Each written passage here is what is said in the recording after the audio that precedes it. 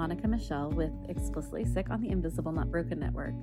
And this podcast is going to be all about just chatting about life with disability and chronic illness. I'll be interviewing authors and artists and business owners and people just with different disabilities.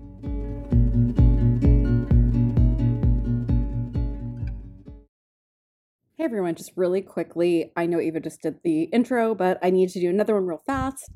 If you have not watched The Magicians yet and you are planning on it or even think you might, please turn this off. We go right into the spoilers, and I mean the biggest spoiler of the entire Magicians in the first, I think, 5 or 10 minutes. So if you want to watch The Magicians, please turn this off, go watch The Magicians, come back and listen. We go all the way through season 5, so just fair warning, great show. And we are here to discuss The Magicians in how they handle disability, how they handle chronic illness, and how they handle mental health.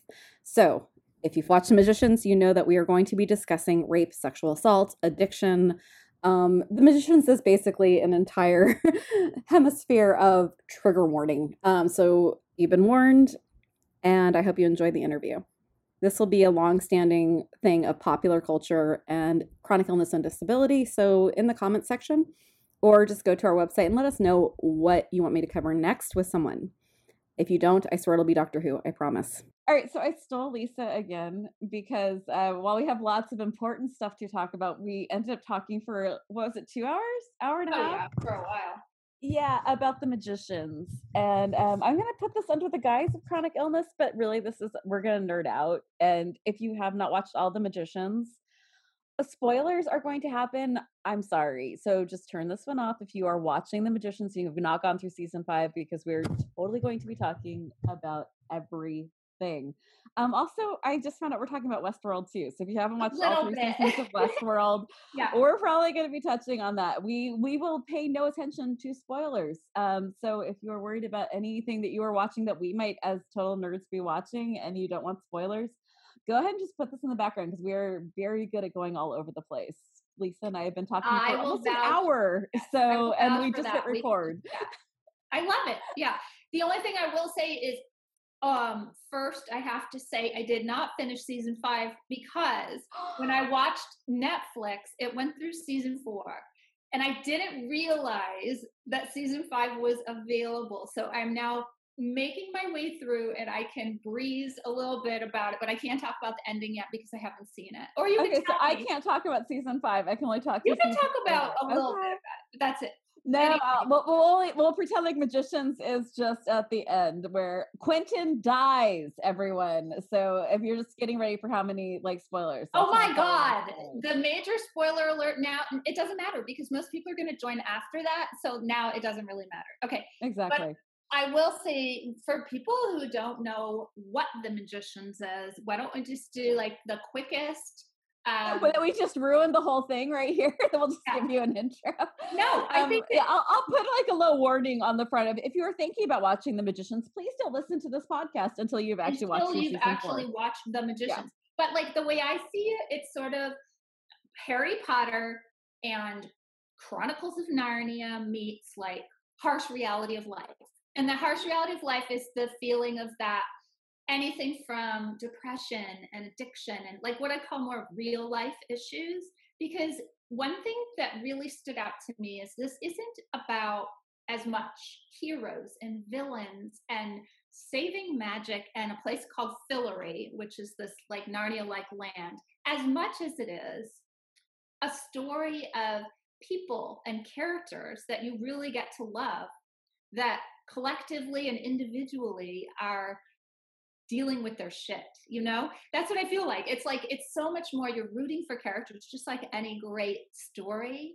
But to me, that was way more apparent through the seasons, is that all of the character development and the issues, not just the fact that we're watching a really cool fantasy magic thing that, I happen to really enjoy.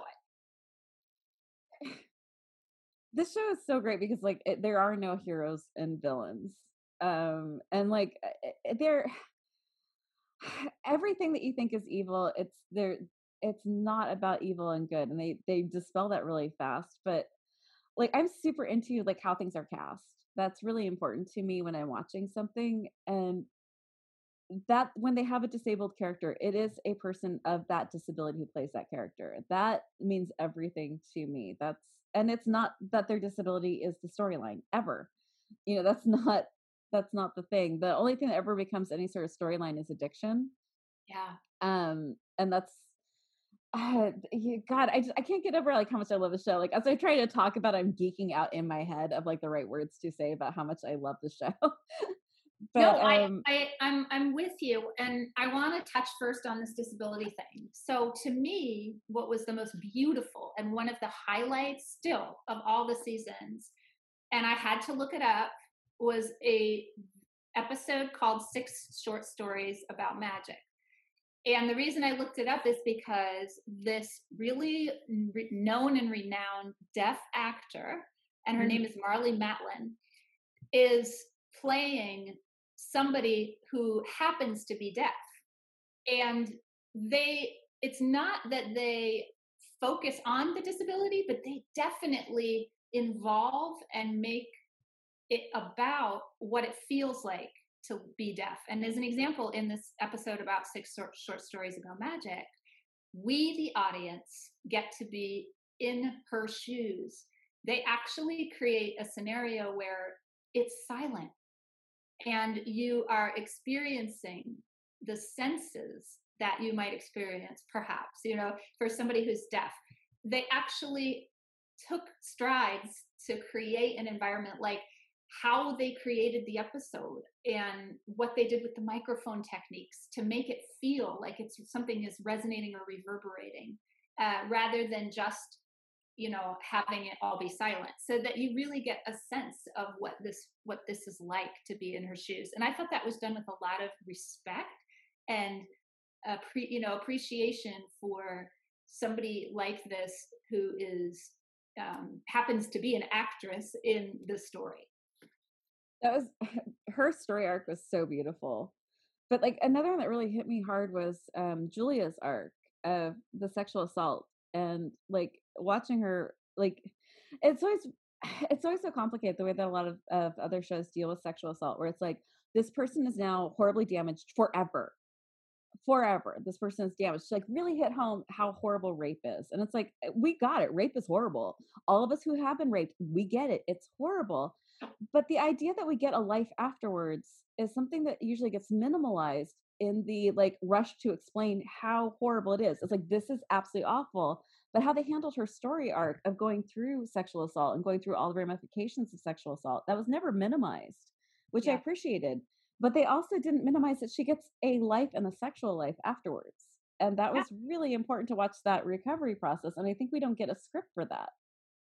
Yeah, I definitely agree. And I found that to be something that was kind of an empowering thing. Like you say, Yes. you don't see that very typified, I guess.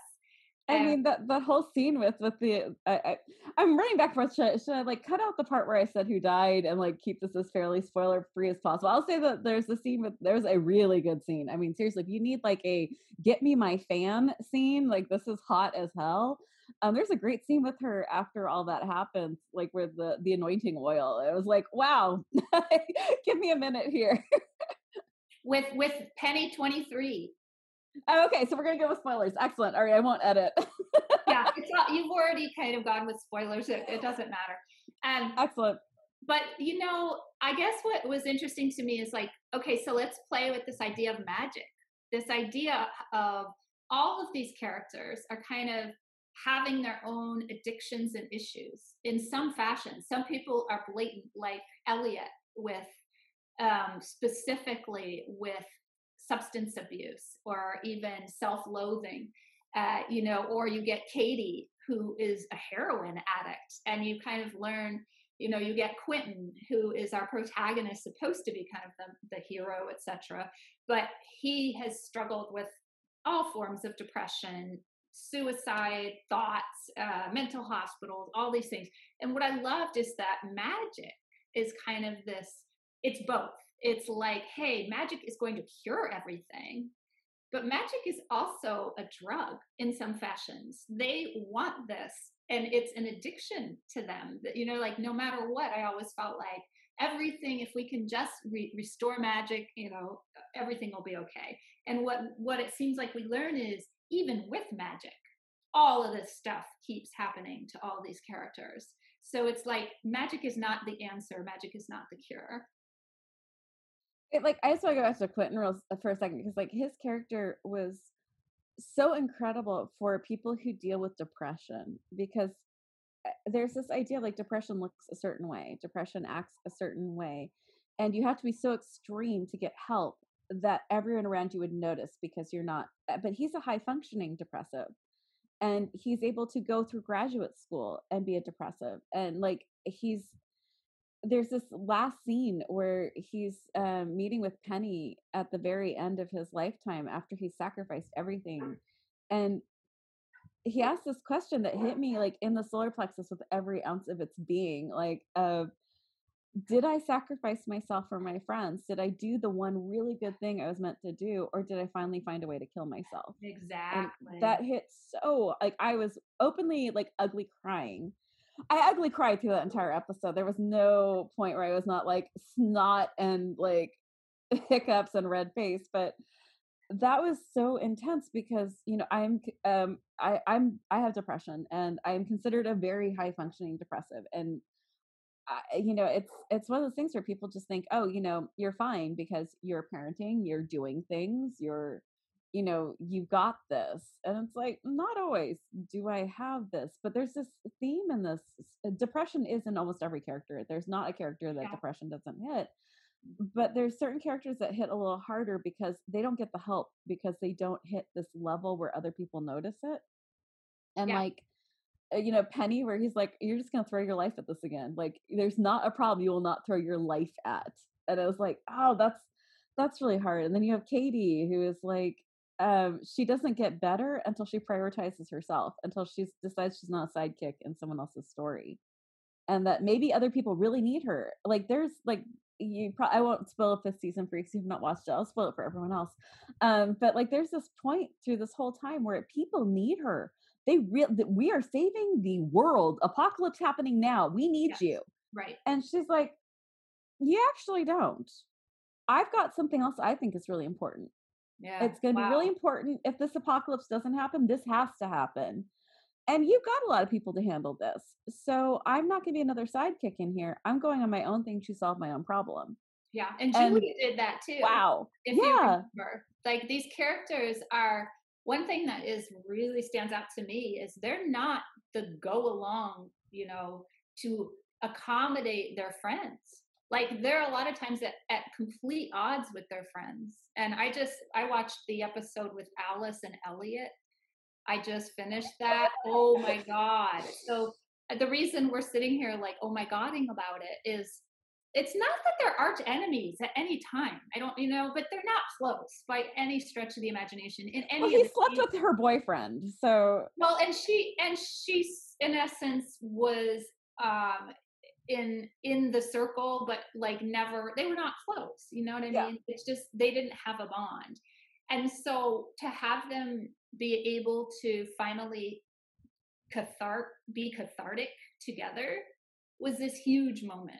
And that happens gorgeous. A lot where people are thrown together. Like remember how Katie and Zelda, like totally unexpected pairings where they stick somebody in an episode with characters that you don't necessarily see together.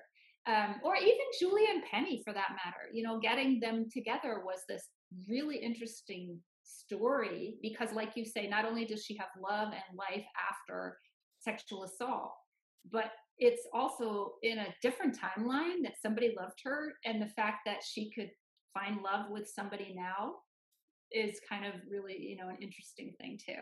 But I want to say one thing before we move on to something, and that is that all of these characters somehow seem to explore their issues, like confront their worst fears. So like their worst selves. And one of my favorites that stood out was Margot. So Margot is this really over the top kind of you'd think she was popular. She's beautiful. She's seemingly shallow. However, you cast her as queen of, this magical land Fillory, and you cast Elliot, of course, as king, because these are the ones that like had no responsibility, and now they're like stuck with tons of responsibility to run a kingdom. And I loved that anyway. But anyway, going back to Margot, one of my favorites was when she's in a desert and she is at complete wit's end and like her lowest low, where not only figuratively but literally things are happening in the scene where it forces her to quit and just scream out in emotion. And to me, that was so amazing, because this is somebody she's angry a lot, and she speaks her mind all the time, but she does not lose it like this. And to see her completely like surrender to that emotion, regardless of, in the scene, it was going to be like something bad is going to happen if she does this, really, really bad. And she doesn't care. It was like this moment of complete surrender. And I love that there's all these moments made, in particular about that. That's my favorite episode of the entire show. I've had my daughter sit and watch it because it was such an important show for explaining how women keep other women down, like how we over police each other in making sure that we don't show too much emotion and we keep each other in check all the time. And one of the things in there that hit me really hard, so this is like where Margot has lost everything, including her best friend. And one of the things I love about the Magicians, by the way, is that romantic love is not that important. The most important thing is friendship. That the love between friends is always loyalty. Yeah. Right. Yeah. Loyalty and like the friendship between like the love and friendship is way more important than romantic love. Like romantic love comes and goes between these characters, as you would expect in that age group. Like you get a whole bunch of very attractive people, very close quarters. There's going to be a lot of stuff going on. And that comes and goes with them. But the friendship is what always stays. And that always is what matters. It's not who's boffing who. It's like, it's really who's your person. And Margot's person is Elliot always. Like, and Elliot's person is Margot always, no matter who else or what else. They're each other's people. And when she loses that center and just completely goes off the deep end into that episode, but when she was talking to Elliot and she's singing that song her father used to sing her, and like the thing that hit me so hard about that was the relationship between, at least like from my experiences, the relationships between daughters and fathers when a daughter is prepubescent can like is very close, and it's very much you can be whatever you want to be, you can be everything. And then when you internalize that and you do become what you want to be and you do become everything, and then there's that, oh, I can't control you anymore, and then there's a distance. And that's what she's experiencing, and that's what she's coming to terms with in this thing, is this idea of like, you'll love me only so far as you can control me. Wow. And that episode was so brutal to watch, but I'm so mad that people don't watch this show. Yeah. Like, I'm so mad people just like write the show off as like, it's just sci-fi, it's just fantasy. It's like, oh no. This is a deep dive into human psyche. Like, this is some of those emotionally intense, and beautiful. I also thought in that episode, it was this gathering of her, like all the people that she had connections with, her friends, in appearances, musically, of course, because there's so many. It's going to be a sing-along. It was brilliant, and really, sometimes it's really cheesy, but you go along with it. But anyway, but the idea of all this collective and everybody singing this song with her, and then she's singing it herself. And to me, that moment was really compelling and impactful, because it was like, even if Elliot is gone and my friends are gone, this is my journey now. And I also, that was that happens a lot. It's not just a Margot journey, No, grief is a theme in this, because they're losing things either about themselves or about the people they love the most. And grief is treated like a chronic illness in the show. It's something that impacts every aspect of their lives. It's also one of my arguments about season 5 that I'm not enjoying as much because I felt like they handled grief much better in other seasons. I do know that season 5 was their last season, Yeah. and it was very surprisingly their last season, so I know they didn't have a whole lot of time to shift around. But I do season 5, while still brilliant, is not my favorite. And I feel like they handled grief much better in other seasons, but Talk it about really the Elliot's takeover and upset with the by the monster season, because one of my favorite seasons. Let's we could talk about it in a second, but my favorite one honestly was like the keys. I kind of really enjoyed the whole seven keys elements. I'm a huge an analyst, and I love private, like the whole idea of investigative idea. Like I like investigative shows and things, and so I loved this idea of following clues. I loved all of that. Then you get to this like, oh, now Elliot is possessed by a monster, and he's out killing everything. And I just don't. It's not that I didn't believe Hale Appleman. I liked. There was a point where it was like, oh yeah, I want Elliot back, and I kept saying to myself, like, wow, I'm saying that, and here he is right in front of me. That's pretty cool. But at the same time, I'm like, okay, I just don't know that if there was a purpose for him to have been possessed. So, what is your thinking? Like, what do you think about that aspect? it didn't bother me. I actually really liked it because I mean, if I wanted to get like super like grad school analytical about it, I would say that it really does show this like the duality that you can have. Like if I was going to talk about like a lot of the mental health issues that I've seen or that I've experienced myself, like you can feel like there's something else that takes over you that you don't have a lot of control over. And when we're talking about addiction, depression, and post-traumatic stress disorder, it almost felt like it was a metaphor of everything that they were going through. Now, of course, it's not a metaphor. Of course, there's a real monster who's taken over Elliot, but there was. I It's a love the nice parallel for what can happen, like you're saying, when you feel like yeah, and also like how everyone else has to be around him. It's like you can't treat him like Elliot. He's not Elliot. Like yeah, he's in the body of Elliot. Yeah, Elliot might still be in there alive. Which they eventually yeah, figure out yeah. almost at the last minute. But like you're still looking at someone like it's almost like when you're dealing with a drug addict. Like this is someone I love more than anything in this world, and I want you to be better more than anything I've ever wanted in my life. But you're dangerous for me right now. You can hurt me right now, Yeah. and I'm going to have to treat you like that, but I'm going to be breaking every second because I'm still looking at the person I love. And like I've dealt with that. I've dealt with friends who have had addiction, and like having to distance, having to be like, you're not safe for me. Like I need you to be away, even though I can see you and I can see you right here. It's almost like you're gone, but you're not. Like I don't know if I'm like overreaching on this, but I really felt that when I was No, watching this that's whole arc of thank Elliot. you, for sharing that view, because I didn't go there, and I'm happy to hear that perspective because it gives me a new way to think about what I watched instead of just thinking of it as, this is like he's on a killing spree, and they find lots of, in the mythology side, they find lots of ways that they can then the story arc for him is that actually he wants to create something to resurrect his sister. So all along you think something's happening, and then it's like, I guess what I'm trying to say is the plot was so far-fetched and didn't appeal to me as much as what you just said in the inner struggle. And that's what I have to kind of go back with, was like, oh, this inner struggle of having something take over you and having to still be in the world and function is interesting. I like that. Okay, let's Yeah. talk Alice. Oh my God. Alice, Oh, Alice, Alice.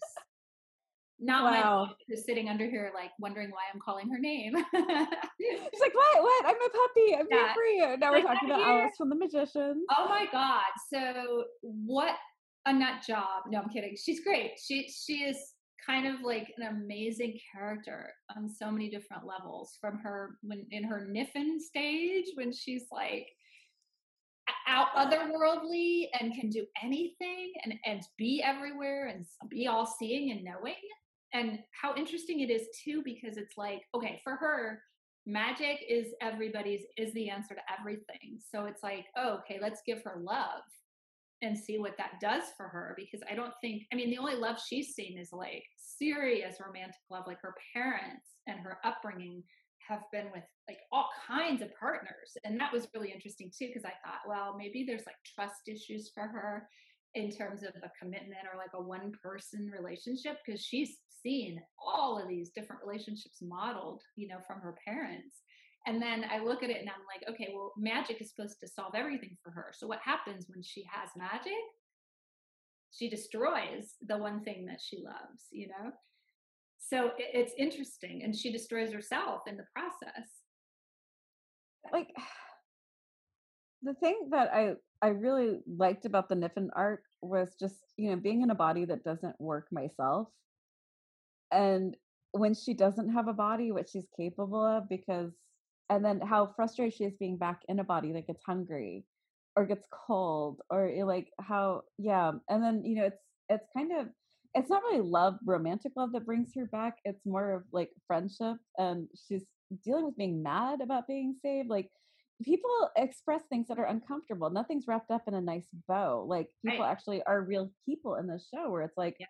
I didn't necessarily want to be saved, so fuck you for doing that. And like he's like, but you should be grateful. It's like, yeah, I'm not. So fuck you. And like there's so much there that you're like, this isn't how that was supposed to go down, but I see how it actually went down.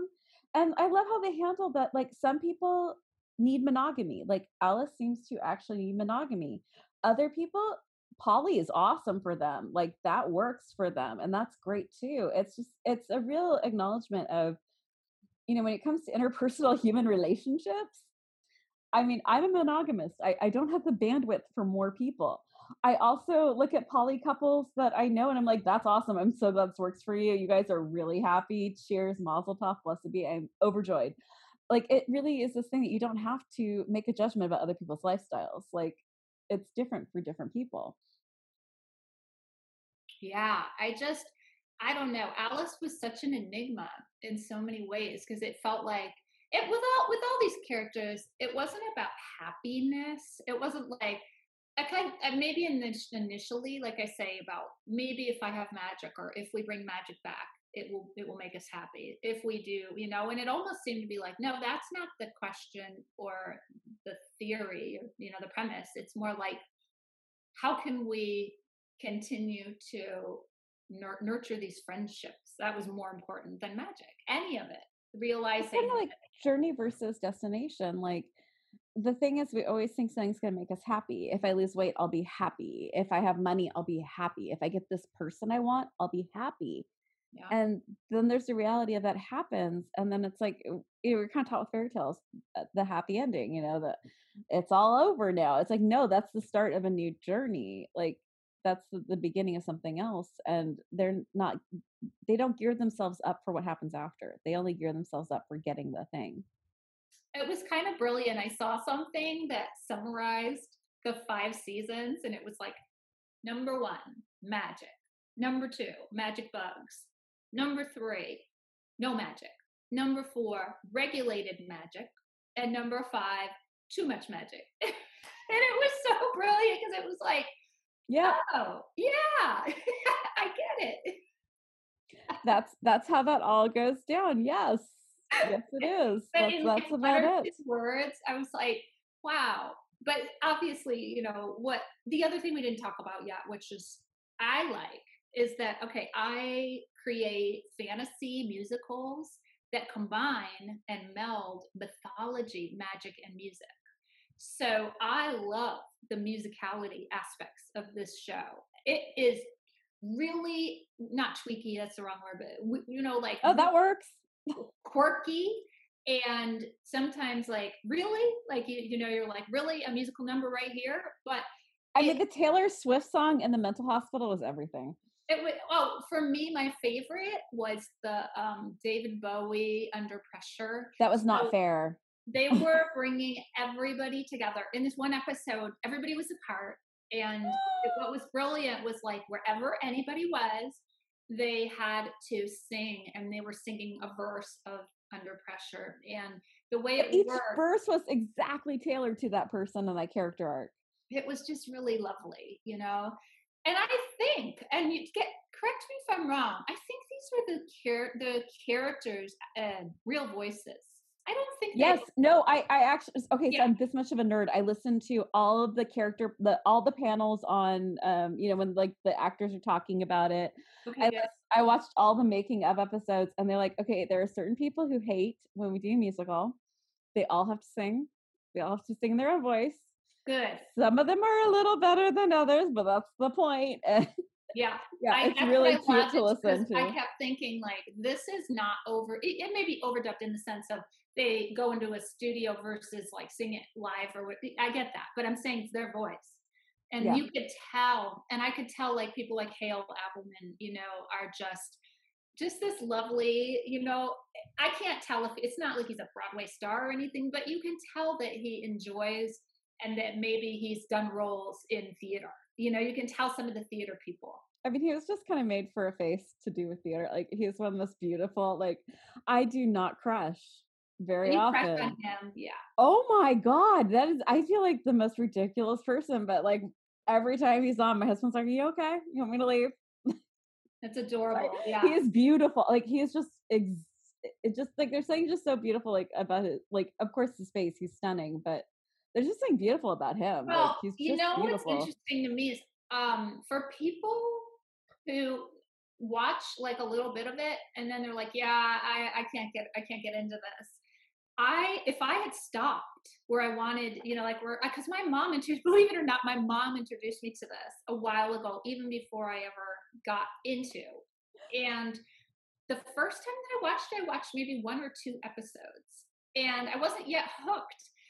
And one of the things is that these shallow characters, I was kind of like, initially, because you had number one, season one had to develop the characters, and you did not have the same kind of things. Apparently, the books are also a little bit different in terms of how they're framing Quentin's journey. So, like what I've read says the difference is Quentin is upset about losing access to magic. And things can happen like, oh no, if he doesn't help Alice or some whatever it is, he might get caught. These kind of things, losing access. Versus the books saying he's worried about parts of himself that he is capable of. And Did you so read the books? I haven't yet. I'm full disclosure. I'm going. I'm not in a concentration place to read, so I will probably have to do. If I do, it'll be audiobooks. So you can tell me if they're available on audiobook. I didn't like the books. Okay. Well, Cheers to Love Grossman for creating a cool universe, but the yeah. universe I love was made by the showrunners. Well, that's good to know too. But my point was, there's a little bit different things happening in terms of the pressure on somebody to go, wow, I'm capable of this. So, for example, the Beast, creating a situation in a scenario where he either brings the Beast in or can kill, like later on, killing a god. Like the fact that he has this in him and he is capable of this scares him. That's part of himself. And so I'm just saying, like, it's a little bit different, to think about like how the arc goes, in the show.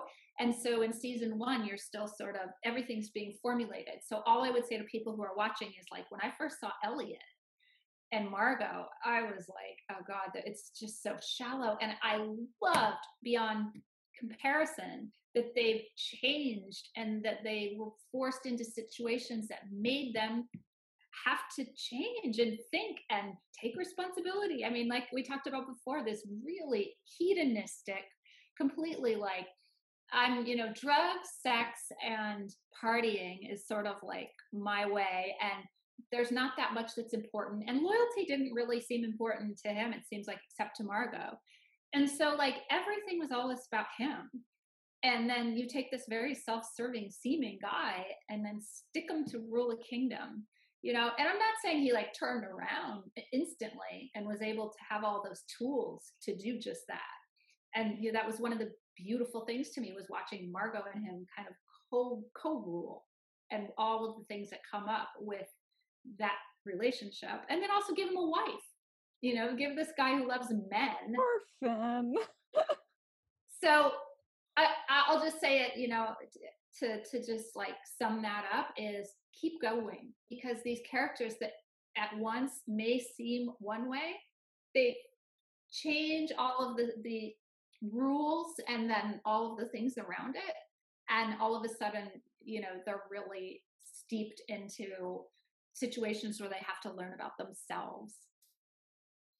That's yeah, I mean, I love Oscar Wilde, and Elliot seems like an updated Oscar Wilde to me. There's I actually really enjoyed their shallowness, and I started to miss it a little bit because I do love their bitchy banter back and forth.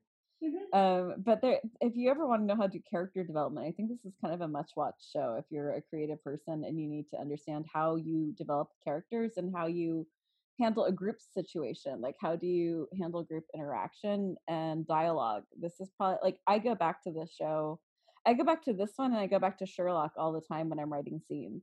Like, I just go back and forth between those two shows all the time, and I'm like, okay, I need to hone the dialogue for the scene properly, and I need a group dynamic, and I'll watch this and just like bounce it around my head for a while. Like, it's really good for that. But they also, okay, so one of the other things with disability is they handle missing limbs quite a bit, or missing eyeballs, or Oh yeah, I um love how they gave Margot, right, this mhm, beautiful woman, and then they give her, something like an eye patch, and now, which is awesome. Like, uh, she rocked that eye patch like nothing else. right, and then what did they do? The penny, they took his hands. Hmm. So, now he's forced to not only not be able to do magic, but like, how does he function? Like, again, I just thought that all of those were done with such respect to, you know, the process and the journey that happens when these transformations that are hoist upon us happen. I appreciate that a lot because it is there's so much in your life you don't sign up for. Like, most of the stuff I've gone through, I did not sign a waiver for. I did not check a box for. I did not say, yeah, that one. And this is such a show about that. Almost everything everyone's going through, they are not living a life they signed up for.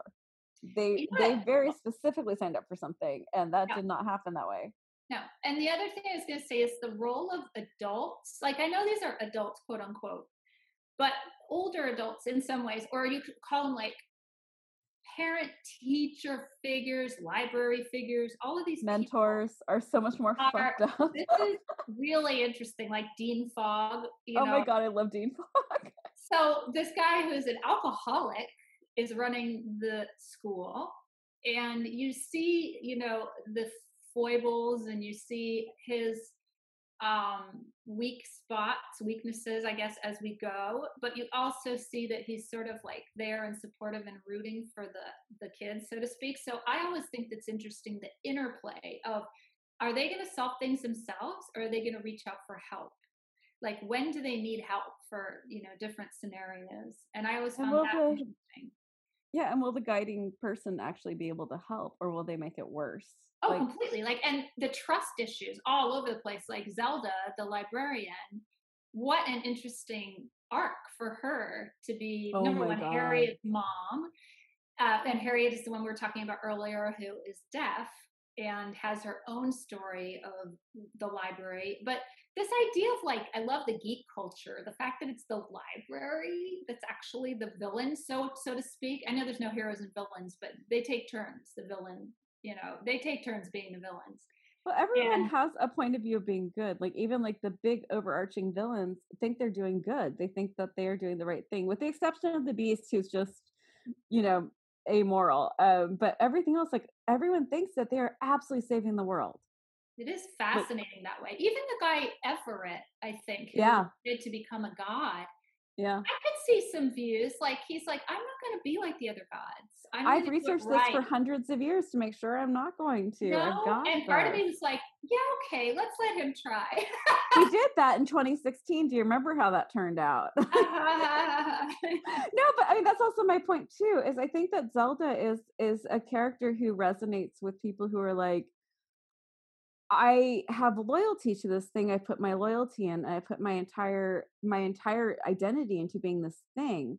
But now I have new information, and that new information has devoided everything. Like, everything I've learned, everything I knew was tainted. Yeah. And now I have to save my child, to save my relationship with my child.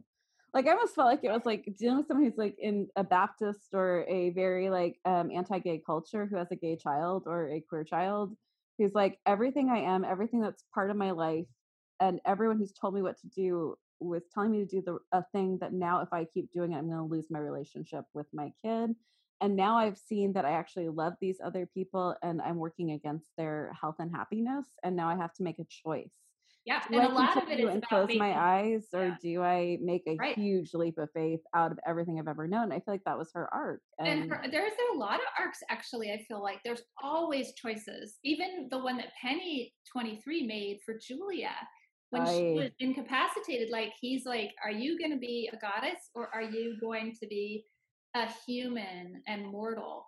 And how pissed she was when she got out of this, because now she's actually not she's not a goddess, and she can feel, and she can, and he she's thought he was human. making a good choice for her. Like he made the only like she was incapacitated. But can we just talk for 1 second about like that ending scene where he like starts to walk out of the room? She says, "No, can you just sit here and let me be pissed at you?" I love that because it I was was like, like, "Oh, wow.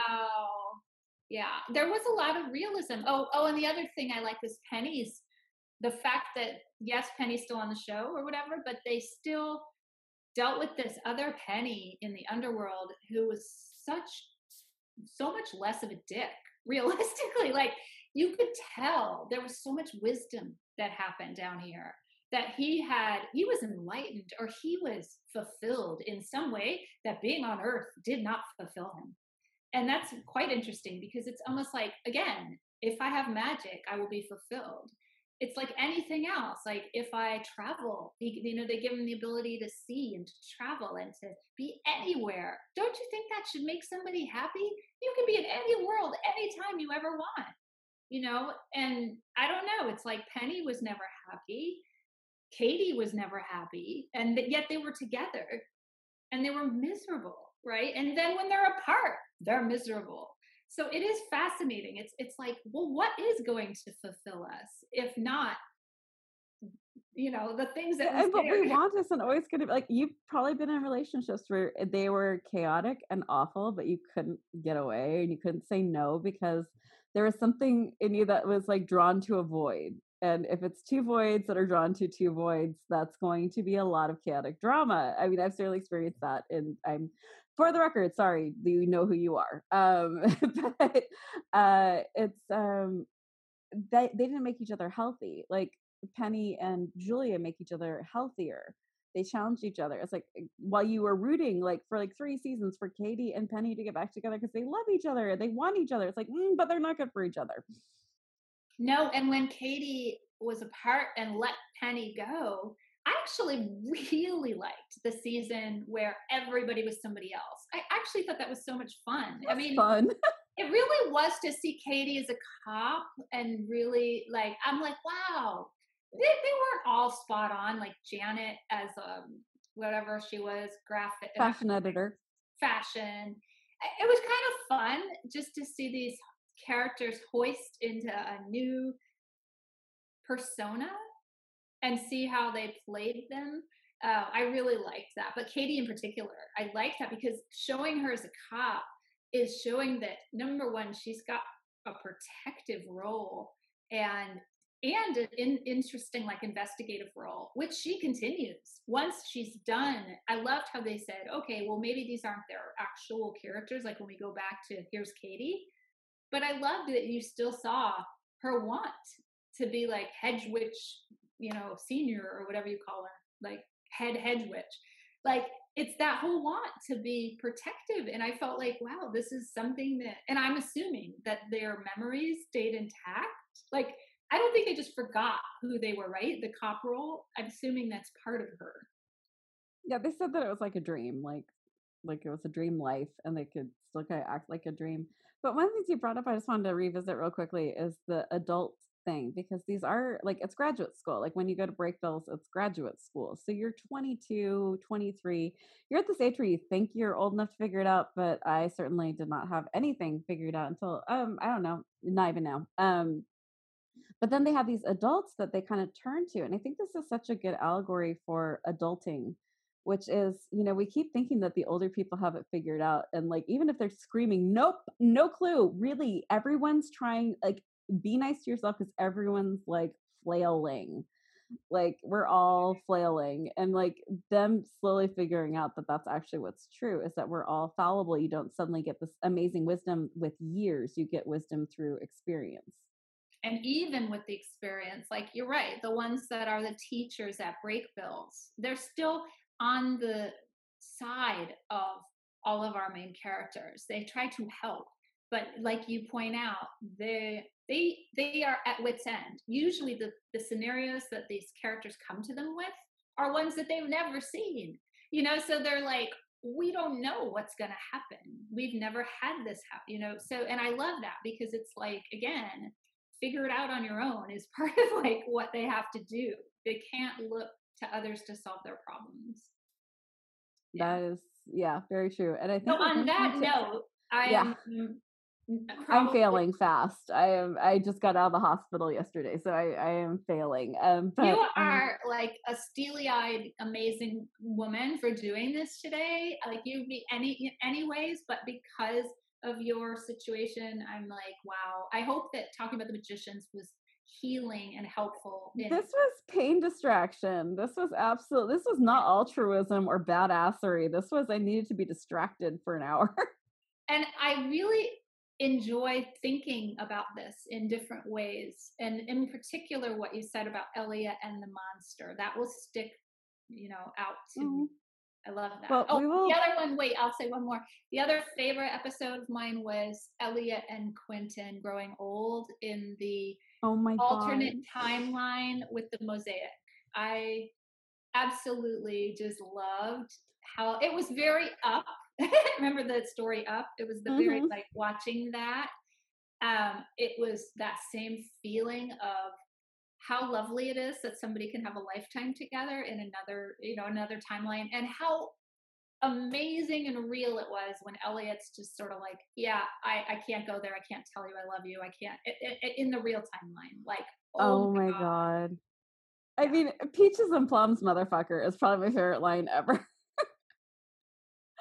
That was so cool. That was so cool. And instantly Quentin's like, that's Elliot. Yeah.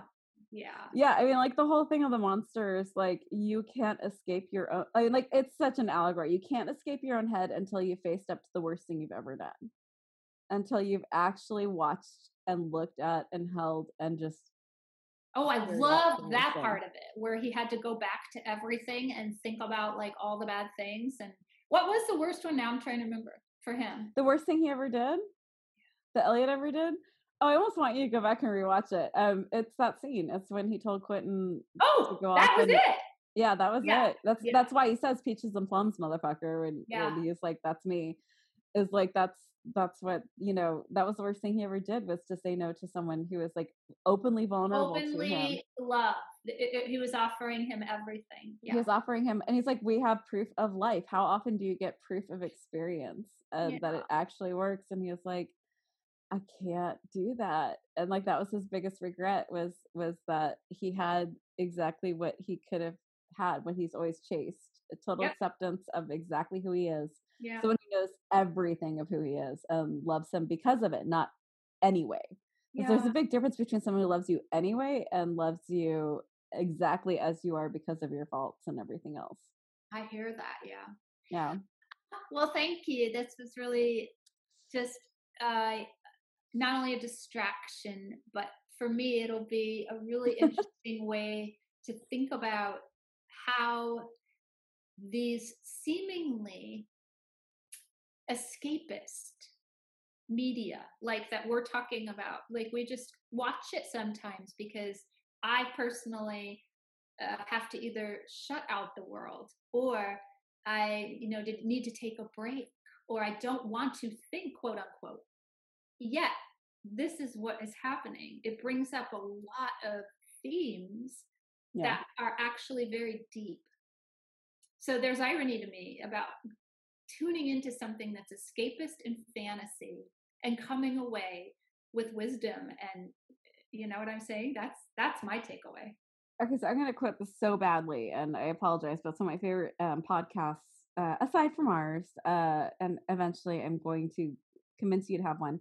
Um, LeVar Burton does LeVar Burton Reads, and it's one of my favorite podcasts of all times. And he had a incredible writer on it. I'm going to forget her name, and it's going to break me because she said one of the wisest things I've ever heard, which is that science fiction gives us the opportunity, and I'm quoting this badly, but science fiction gives us the opportunity to reimagine what a world could look like that's never existed before. Because otherwise, we keep rebuilding on might makes right. We keep doing different iterations of might makes right capitalism, and very failed concepts of what humanity can be if it's in power.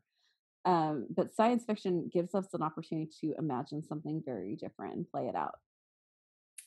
I love that. And I don't care if you butchered the quote or not. I butchered it horribly, but just go ahead and listen to all of LeVar Burton Reads, and you'll get to it eventually, and you'll deeply enjoy the ride getting there. Okay, well, I will see you soon for the symposium, I'm guessing. Do you want to quickly pitch that before we go? I don't know if this will go up before the symposium. Yeah, sure, why not, right? So when I'm not watching The Magicians, I'm feverishly prepping for next week. Actually, I think it's 8 days away right now. I know. Can you believe it? So no, when I said yes, it was in a fit of optimism. I've got plenty of time to pull this together. Of course you do. But so about a year ago, I think I reached out to Monica because we've actually connected earlier, but to make this even longer than it needs to be, I'm kidding. And Monica and I connected about this a long time ago, where I interviewed her about her experience living with illness and talking about ways to kind of go from surviving to thriving and really helping people just like us figure out how to thrive with chronic illness. So I've lived with dermatomyositis, a rare progressive muscle weakness disease, for more than 12 years. And even after 12 years, while I'm homebound and with limited energy, I'm thinking, what can I still do? How can I contribute? What can I, what are all the things that I might be able to do while home with limited energy? And so one of those was, hey, let's have a summit for people living with limited energy. My niche is creativity and healing. So I can wax philosophic all day about that.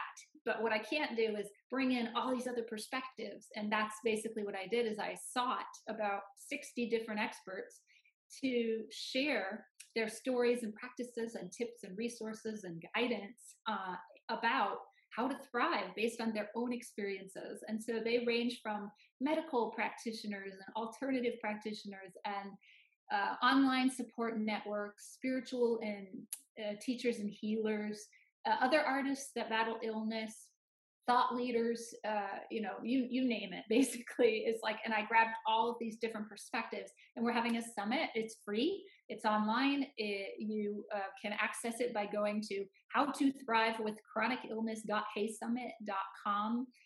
I'm sure Monica will have the information. Top of the show notes. It'll be right at the top of the show notes. And but even if this really, is like after, yeah, they can really still access this. Designed beside the 60 talks, we're also having speaker panels, so you can actually do Q&A with the speakers, and also some live Facebook talks. And that's really cool because I didn't want to just make it a summit where people watch videos on their own time. It's also about a way to connect and form community. That's what this is about. And even if you're listening to this afterwards, they can still access the videos. Yes. So that register though, because if you can register before the end of the summit, so it goes from the 10th to the 24th. So if you got this up, say, before the 24th, then everybody will get the information on how to get the videos after the summit. I'm going to be moving the platform, but everybody will have them up forever. Like, I'm not going to, they won't be taken down. Excellent. All right. Well, I love you. Love you too. And we'll see each other soon. And, carry on, my dear. What? Carry on. Oh God. I'm going to be, my carrying on today will be curled in a ball with my Vicodin.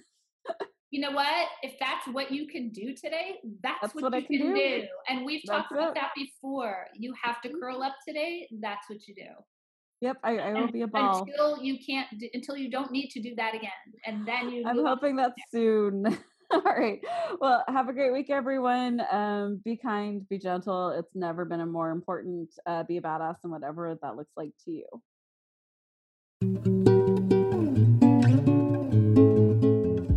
If you are really enjoying this podcast and Eva's podcast, and need more of us, head over to our Facebook group. That's been really active and it's becoming a really beautiful community. So a great place to go and tell us what you think or what you want more of, or just to hang out and chat with us. If you also want some more, we have a blog, and you can head over to our website, invisiblenotbroken.com. Kindest thing you can do for us is we have a Patreon account. This is all done out of Eva and my pocket. So if you want to support us, that'd be really great. If that's just not in your budget, the next best, most wonderful thing you can do is leave a really embarrassingly nice review on Apple Podcasts. Hit subscribe and share these episodes with your friends and with your community. That'd be amazing. And we are so grateful for that. We are completely advertised through your word of mouth. So thank you so much. Hope you enjoyed the episode. Be kind, be gentle, and it's never been more important in whatever way you can. Be a badass.